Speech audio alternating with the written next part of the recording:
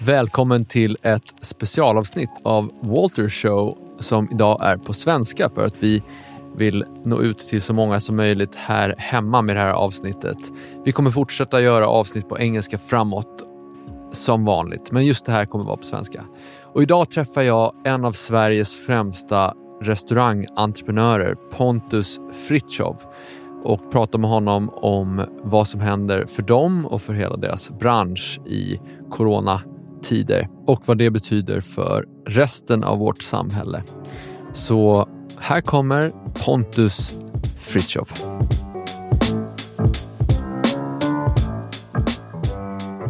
Välkommen hem till mig. Tack Walter, vad kul att vara här. Det är jättekul att ha dig här. Om ni tycker att vi smaskar lite så är det för att vi dricker kaffe och äter bullar samtidigt som vi spelar in det här. Effektivt och bra. Ja, vi har inte så mycket tid. Eller framförallt inte du. Nu händer ju allt samtidigt för dig här. Ja, men det gör det verkligen. Det är en otroligt intensiv period. Ja. Hur har du det? För att vara tydlig så är det rätt så svettigt. Jag är fast beslutsam om att vi ska försöka lösa det här för mitt eget företag då. Men det finns ju långt mycket värre konsekvenser än just för mitt bolag att oroa sig för i det här scenariot, tror jag. Men jag undrar väldigt mycket, vad kommer vi tänka om 1 eller 2 år om det här? Det är någonting som jag funderar mycket på. Och allt det här med hur har man tagit ansvar från regeringens sida och myndigheternas sida? Har man gjort rätt eller har man gjort det fel? Och där är det ju redan nu mycket debatt som är intressant att lyssna på. Och för egen del så är jag ju faktiskt minst lika rädd för konsekvenserna av allting som sker i begränsningarna än i bara själva viruset, om man säger så. Det är ju naturligtvis fruktansvärt och man måste isolera sjuka och riskgrupper och äldre, men det finns också andra konsekvenser som kommer bli väldigt kännbara under många år, tror jag. Så att jag känner mig lite oroad. Vi kanske ska säga det att det är nu alltså den 25 mars. Ja. För att allt förändras så snabbt, så varenda dag så är det liksom någonting nytt. Ja, men precis. Och idag är jag extra glad för all personal har fått lön idag. Ja, just det. Det är lönedag idag. Ja, det är lönedag idag. Ja, det är bara att gratulera. Ja, precis. Det har nog inte alla fått. Speciellt inte entreprenörer, de små entreprenörerna. Nej, precis. Ja, det kommer bli tufft. Framförallt då för kassaflödesintensiva branscher då som lever på sina kassaflöden. Som till exempel besöksnäringen. Där kommer det ju gå fort ut för nu tyvärr. Det här vi pratar om nu, det kommer bero väldigt mycket på om det här är över till sommaren eller om det här drar ut på tiden. Ja, precis. Och om det här tar sig ut relativt snabbt, ja, men då kommer man ju titta på sig själv och säga så här: okej, men vi dödade liksom enormt många bolag och fick väldigt många arbetslösa för någonting som gick över rätt snabbt. Och ingen av oss vet ju det. Nej, ingen har ett facit. Det är det som är så oroväckande. Men det man vet är ju vilka konsekvenser som blir av de åtgärder som man gör. Vissa åtgärder måste man såklart göra, men det är ju väldigt mycket åtgärder som är kostsamma på ekonomiska sidan, men även i människoliv i nästa steg. Det blir en hel del tragedier följt av folk som blir av med sina jobb och sin försörjning och så vidare, och företag som går i kras. Men om du bara beskriver läget, hur ser det ut för dig då? Jag driver då totalt 20 verksamheter, varav 10 på franchise och 10 i egen regi. Man kan väl säga så här att personalen är både oroad och känner viss trygghet över att vi hela tiden kommunicerar med dem, berättar vad som händer, berättar lite grann att vi har en uthållighet och så vidare. Men naturligtvis läget är ju mycket, mycket allvarligt. Vi har verksamheter som är helt nedstängda. Vi har verksamheter som är nere på bara någon % av den vanliga omsättningen. Och sen har vi några verksamheter som rullar på lite bättre. Men generellt sett så är det ett katastrofläge som jag aldrig varit med om under mina 21 år som entreprenör och företagare. Det kan man ju säga. Jag är ju liksom och jag tror det är inte bara jag, utan det tror jag alla entreprenörer är ju på något sätt i grund och botten optimister. Alltid. Alltså, annars blir man liksom inte entreprenör. För man har ju oddsen är ju emot den liksom. Verkligen. Absolut. Och det här ska ju självklart lösas. Det som är skillnaden den här gången, jag har varit med om några kriser tidigare, det är att jag kan inte göra någonting själv för att ta mig ur krisen. Jag kan inte få flygplan och börja flyga från Arlanda själv. Det är tekniskt omöjligt. Alla tidigare kriser jag har varit med om har det funnits möjligheter att påverka själv. Och det har dessutom inte slagit så hårt mot alla branscher som det gör nu. Nu är det ju en nedstängning som påverkar så otroligt många. Det har jag inte heller varit med om tidigare. Nej, och dessutom så är det väl så att i en vanlig ekonomisk kris, då är det väl på något sätt lite mer darwinistiskt, att de bästa verksamheterna överlever. Precis. Nu slår det mot alla samtidigt. Absolut. Oavsett hur duktiga har varit. Ja, precis. Ja, det är ju det som är fruktansvärt. Jag har ju drivit bolag i 21 år. Man har riskerat massor med pengar, personliga borgen. Man har inte plockat ut speciellt mycket pengar under de här åren utan satsat på sina bolag. Och man har i nuläge då friska, sunda bolag som levererar fina resultat. Och ändå står man då med risken av att om ett par månader kanske hela gruppen är borta. Och det känns ju fruktansvärt såklart. Jag försöker tänka positivt, precis som du sa. Vi entreprenörer måste vara positiva, titta på lösningar och liksom driva oss ur det här på bästa tänkbara sätt. Och vad ser du då? För jag förstår ju att man kan ju inte, alltså hela verksamheten är uppbyggd kring att man ska i princip ha folk vid bord som är dukade och liksom att ställa om det till någon slags take-away-maskin eller något sånt där. Det gör man inte över en natt. Men vad kan man ändå göra? Vad har ni gjort för innovationer hittills? Ja, men det vi har gjort är naturligtvis att vi har sett över hemleveranser och take-away-mat. Take-away-mat har ju blivit väldigt stort, ser man generellt i branschen, vilket är jättebra såklart. Vi har också möjlighet att leverera, så vi har kunnat erbjuda kostnadsfri hemleverans, vilket är jättebra. Därför att vi har både bilar som står tomma och personal som inte har något att göra, så att det passar jättebra att kunna leverera. Vi har satt ut vår foodtruck och kört mat på stan. Det har också sålt bra. Och sen så har vi ju försökt göra några riktade roliga erbjudanden. Som till exempel då, vi har dragit igång en middagssatsning som vi kallar för The Unicorn. Ja, som är en unik middag. Det här måste vi prata, alltså mitt i allt mörker måste vi prata om det här. För det här är ett av de ballaste koncepten jag har hört om på länge. Nu beskriver The Unicorn. Jo, men så här är det. Att vi har ju en underbar festvåning högst upp i DN-huset som heter Atelier 23. Med utsikt över hela Stockholm. Där vi normalt sett då gör fester och stora middagar. Vi har tänkt att vi gör ett par middagar eller luncher. När kunden själv vill, upp till 6 personer. Och då är du helt själv. Och du får mig och Mario, min parhästen 20 år tillbaka. Det är vi som jobbar den kvällen. Vi kommer dra på utan bara helskotta och tömma liksom värstingarna i vinkällan. Vi börjar med Krüg Claude Menil 2000. En flaska som är värd runt 15 000 kronor. Liksom, det blir välkomstchampagnen. Och sen så går vi bara all in genom hela middagen. Och kantar det här med väldigt mycket personligt engagemang. Mycket gamla roliga historier. Mycket anekdoter. Och liksom en fantastisk resa genom mat och vin. Som ska sakna motstycke. Och den här gick vi ut med, jag tror att det var i fredags förra veckan. Alltså för 3-4 dagar sedan. Och jag har sålt till 2 sällskap hittills.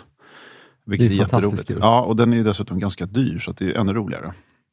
Men tanken är att helheten ska bli en magisk upplevelse, så vi tittar verkligen på hur ska vi kunna erbjuda gästerna en helt unik upplevelse utan motstycke. Ja, men det är härligt. Memory for life. Att få, för det här det är ett sätt att stödja bransch eller bolag till branschen. Absolut. Men det är också en kanske någonting som men du har nog haft svårt att få till det i vanliga. Absolut, fall. Ja, så är det ju. Nej, men jag tycker att det erbjudandet vi har är ändå ganska bra, därför att du får någonting konkret för pengarna och du får det direkt. Jag kan känna en viss skepsis mot att sälja presentkort till höger och vänster som jag vet att många gör och mycket annat där man får in pengar, men sen vet du faktiskt inte om restaurangen finns kvar efter det. Så att man lånar pengar av kunderna. Här ger vi ett värde tillbaks direkt till kunden. Sen får ju alla göra sin bedömning såklart, men vi tycker att det här känns bättre. Ja, det är ju, jag tror alla i och för sig vet det som köper presentkort, att det här är ett sätt att just låna ut pengar till branschen. Ja, precis. Med risk liksom. Så visst, det är sunt att du känner viss skepsis, men jag kan nog känna att det är helt okej. Ja, nej, men precis så. Jag menar det att alla får ju såklart göra sin avvägning. Jag tycker det här känns bra. Vi tar fett betalt, men vi ger jäkligt mycket tillbaks, och inte minst av oss själva. Och kunden kommer ju få ett enormt värde utav det här direkt. Om du ska passa på med lite, jag är i reklambranschen, så nu ska jag ge dig lite gratis reklam här. Vad kostar det här? 12 000 kronor per kuvert. Ja, och det är 6 personer. Så ut och köp det här nu. Ja, vi kan ta emot sällskap från 2 upp till 8 har vi sagt. Okej, man kan göra det som 2 personer också då? Ja, det kan man också göra. Okej. Ja. Alltså något mer exklusivt än det kan jag inte tänka mig. Nej. Då har du utsikt över hela Stockholm. Du har Atelier 23 för dig själv. Du har mig och Mario. Hur mycket du vill. Det kommer säkert vara varierande hur många som vill ha oss vid bordet. Men vi tänkte erbjuda oss all in om man säger så. Så att, och det kommer bli mycket personligt. Vi kommer berätta mycket roliga saker under den här kvällen. Saker som aldrig berättats förut. Och då går man tillbaka hela vägen till The Greenhouse. Precis, exakt. Det kommer Jan Stenbeck anekdoter. Det kommer saker som skulle kommit i memoarerna om några år. Börjar vi redan nu prata om. Just det. Ja, det är fantastiskt. Det där är ju otroligt kul. Och det är en innovation. Har ni några fler sådana erbjudanden ni tar fram nu? Vi tittar på lite olika alternativ och vi har väl väldigt mycket försökt att fundera på vad skulle vi kunna göra kring Arlanda. Men vi har faktiskt inte landat riktigt i det än. Men vi tittar ju på såklart vad som går att göra med befintliga medel. Men vi är ju också tämligen begränsade av att folk inte vill gå ut och spendera. Så att det finns mycket man kan göra. Men just nu så är det faktiskt lite väl mycket begränsningar för att kunna vara fullt ut innovativ. Och alla de här takeaway-initiativen som vi gör och foodtruck och så vidare, hemkörningar är ju jättebra. Men det är fortfarande så att det räcker inte ens till hälften av en vanlig dagskassa. Men det föds många bra initiativ och häromdagen så blev jag kontaktad av Sven Hagströmer. Han ville skänka mat till vården via mig. Så han donerar 50 000 kronor som jag får skänka mat till vården för. Så att jag var uppe på Karolinska sjukhuset igår och träffade några där som har hand om de som jobbar med coronapatienter och som jobbar dygnet runt och sliter för det här. Och vi ska hitta på någonting riktigt bra där. Ja, men det är ju fantastiskt. Det finns ju också bolag och branscher, då, inte minst sjukvård, men också advokater och andra som faktiskt går och har mycket mer att göra än vanligt. Ja, men absolut. Och att där kunna se till, vi pratade om det här förut, men att där kunna se till att du kan leverera mat till dem som arbetsgivaren betalar för, borde man ju kunna göra då utan att det kommer förmånsbeskattningar och krångel i vägen för det. Det är en jättebra idé. Och där, jag var ju inne på att vi skulle ut och försöka få det att hända. Samtidigt så är det så att det är så mycket annat som görs samtidigt och större saker, så det här kanske bara försvinner i idélådan. Ja, men det är otroligt många initiativ. Jag tror senaste veckan har det nog trillat ner 4-5 olika idéer i min mail med olika initiativ och upprop och stödbranschen och nya hashtags och så vidare. Och det är ju jättebra alltihopa, men man kommer inte kunna göra allt. Så att, men den idén du hade var väldigt bra. Jag vet att ett företag har ju satsat på det här och ska via oss då skicka ut lunch till 44 olika sällskap samtidigt här den 2 april som vi ska leverera ut. Så de ska simultant ha ett webbinarmöte där de ska äta samma lunch allihopa fast på olika ställen. Så det är faktiskt jävligt roligt. Sen vet jag inte om de har tänkt på förmånsbeskattningen eller inte, men i den bästa av världar så kommer de inte titta på det här just nu i alla fall. Nej, precis. Men det är ju ett problem att jag förstår ju också att man är liksom regeringen, man hinner ju inte göra alla saker som man skulle, även om man tycker det är bra, så hinner man inte igenom alla aktiviteter såklart. Det är ju trots allt byråkrati och politik vi pratar om. Liksom. Absolut. Ja, men regeringen behöver göra mycket, mycket mer. Ja. Det är ingen snack om den saken, för jag tror att konsekvensen av alla konkurser och arbetslösheten kommer vara långt mycket värre än de eventuella stödinsatser som kan komma. Så att vi ser fram emot skyndsam återkoppling från regeringen helt enkelt. Ja, de borde ju tänka lite mer som Swedavia eller som alla fastighetsägare, att det är ju kanske fel läge att vara nitisk med att plocka in hyran, för då har man ingen restaurang sen i lokalerna liksom. Och kanske ingen restaurang för att ersätta dem heller. Nej, precis. Nej, det kommer bli tuffa tider nu och det kommer ju märkas för fastighetsägarna också. Jag har ju varit i kontakt med ett par olika fastighetsägare senaste veckan och de säger precis samma sak. De är ju nerringda med folk som inte kommer kunna betala hyran. Så att då får de ju välja om de ska rädda dem eller om de inte ska rädda dem. Och det finns ju olika sätt att se på det. Jag vet att olika fastighetsägare har olika syn på det redan nu. Men jag hoppas ju att med våra starka varumärken och vår kvalitet och vår seriösa affär så ska vi vara attraktiva i framtiden också. Det har vi fått positiva signaler från våra fastighetsägare om i alla fall. Ja, och för statens räkning då så risken, det sämsta man kan göra, det är väl att göra dutta ut lite grann liksom, som ändå kostar massor med pengar men som ändå inte räddar bolagen. Nej, precis. Det är ju som att tanka flygplanet halvfullt när man ska åka till USA. Det hjälper ju föga liksom. Det är jättesnällt en bit, sen så går det inte så bra längre. Och jag tror att vi måste ha lösningar som funkar. Och en av de lösningar som är presenterade nu, det här med återbetalning av arbetsgivaravgifter och sociala och så vidare, det ska ju sedan betalas tillbaks. Alltså det är ju ett likviditetslån. Men det kommer ju ta år att kunna betala tillbaka det. Så att det bästa hade varit om man kunde efterskänka många av de här delarna istället för att låna ut pengarna bara. För att det är väldigt många som kommer fundera på, är det värt att sätta sig i skuld? Kommer vi någonsin kunna betala tillbaka det här? Och där tror jag att man faktiskt har tänkt fel. Jag vet att i andra länder så har man sagt att vi tar bort arbetsgivaravgifter eller vi går in och tar lönekostnader upp till 80% för företag och så vidare för att rädda arbetstillfällen. Och jag tror att det hade varit det allra bästa, för det kommer skapa en kaos på arbetsmarknaden nu.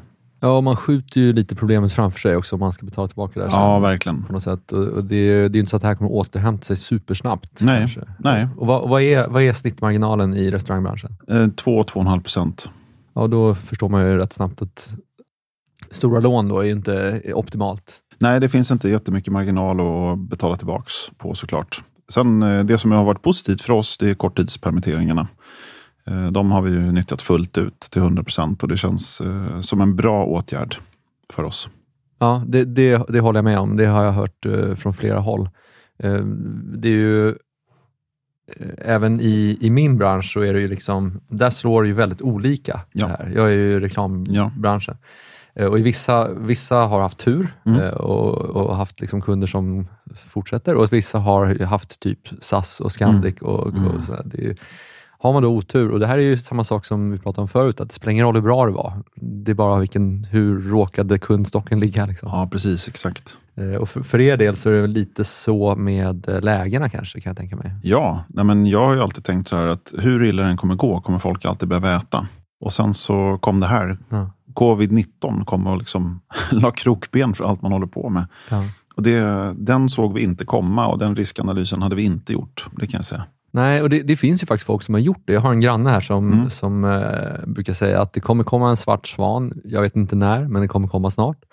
Och det kommer vara en av 3 saker. Och en av de 3 sakerna han sa var det är en pandemi. Och han fick ju rätt i det. Och hade liksom buffrat för det då. Det är ju inte man vet ju att det kan komma en pandemi. Liksom. Absolut. Men att den kommer, men jag tror många inte riktigt vill ta till sig det. Det är som att det kan komma ner en komet från rymden. Man liksom, sannolikheten är rätt liten. Nej, precis. Ja. Så man planerar inte för, och man kan inte planera för allting. För då, man måste ta ett mått av risk. Ja, liksom, precis. Absolut. Var är jag på väg med det här? Ja, men vi tycker att vi har lagt äggen i olika korgar, tyckte vi. Vi jobbar med allt ifrån lunchmat, museimat, flygplansmat, catering och event. Och precis alla de delarna har ju slagit super hårt mot. Så att man skulle haft en dagligvaruhandel istället just nu. Ja, men i viss mån kan man ju säga så här, det här är ju ett psykologiskt problem. Och det är kanske inte pandemin i sig nödvändigtvis. Jag menar, man kanske inte ska stå tätt packade i en bar liksom, eller så. Det kan jag förstå. Men och kanske ska gå ut och äta. Ja, men absolut. Men sen finns det ju hämtmat, och det finns liksom sätt att inte stänga ner samhället på det sättet som vi gör. Och vi har väl varit hyfsat okej i Sverige, får man väl ändå säga då. Ja, jämfört absolut. med många andra länder som har stängt ner helt. Och det verkar som att det fungerar hyfsat bra. Tittar man på New York så har de ju, där sprids det väldigt snabbt. De har också stängt ner mer än vad vi har gjort. Och vad är det som gör att vi klarar oss så pass bra? Är det att vi är lite svenska och distanserade från varandra? Ja, alltså den där frågan ska ju helst inte jag svara på. Jag kan ingenting om det här. Men jag har ju också pratat med experter, inte minst igår när vi var på Karolinska. Men det handlar ju allt ifrån klimatet faktiskt till just det här hur man umgås. Så att i Italien till exempel så är det mycket mer fysisk och mycket mer nära din familj och dina vänner än vad man är här. Men det är ju i stort sett bara Gert Wingård, den enda i hela Sverige, som kindpussas liksom med alla han träffar. Det gör man ju inte annars, men det gör man ju faktiskt i Italien. Så jag har faktiskt ingen aning. Men jag tror att vi har varit skapligt duktiga på att hålla ner det här. Ja, och det jag antar att jag var på väg mot var väl då, psykologin blir ju väldigt viktig. Vad kan vi få folk att liksom... vi ska ju såklart göra allt vi kan för att hålla oss säkra från smitta och allt sånt där. Men inte mer. Nej. Och var någonstans liksom går den gränsen? Och hur kan vi få folk att förstå det och att liksom supporta sina lokala restauranger och kanske köpa mer take-away? För jag förstår att take-away det fyller inte upp hela dagskassorna, och det är kanske delvis för att det är alkohol också som inte säljs då. Ja, precis.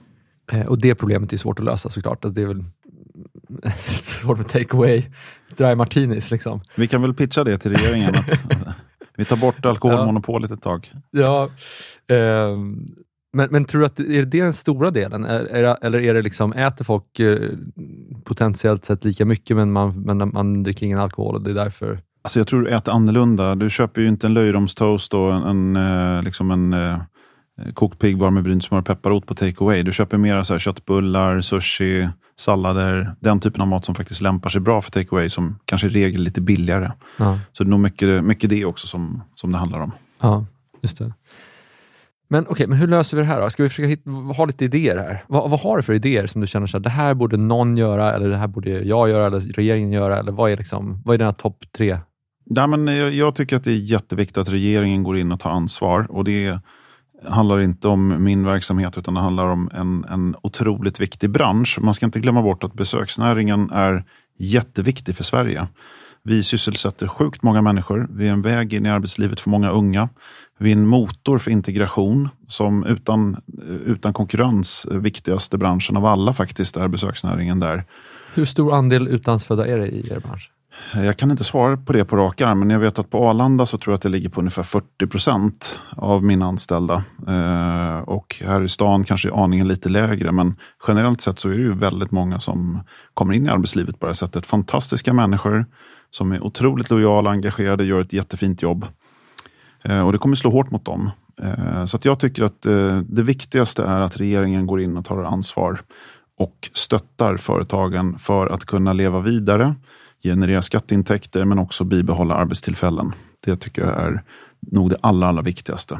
Och vad skulle du vilja säga till folk liksom, där ute, vanliga människor på stan? Ja, med risk för att man blir hårt kritiserad om man säger någonting så tycker jag att om man är frisk och symptomfri, varför inte kunna gå ut och äta eller umgås om man liksom iakttar all försiktighet som man ska göra naturligtvis och lyssna på alla råd som ges. Men att helt isolera sig och stanna inne, det tror inte jag kommer fungera i längden. Och till branschkollegorna, vad säger du till dem? Ja, bra fråga. Till branschkollegorna säger jag, vi ska fortsätta kämpa och jag vet att det kommer komma någonting bra ur det här. Jag ser ju otroligt många kollegor som har sjösatt många roliga, spännande initiativ. Det föds innovation ur krisen och så vidare. Men det kommer också bli en tuff utslagning. Väldigt många duktiga kockar, entreprenörer, företagare kommer att bli utslagna av det här. Och det känns väldigt sorgligt tycker jag.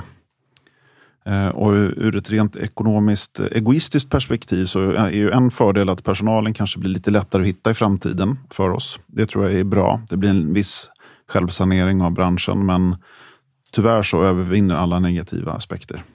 Just nu. Och jag brukar säga det till folk, för jag tror ju någonstans att det handlar om mindset här rätt mycket i någon slags masspsykologisk mening. Ja.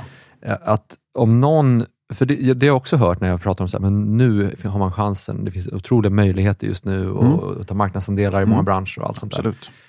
Och då finns det de som säger att men det där är ju, vad är det för resonemang, liksom utnyttja folks olycka.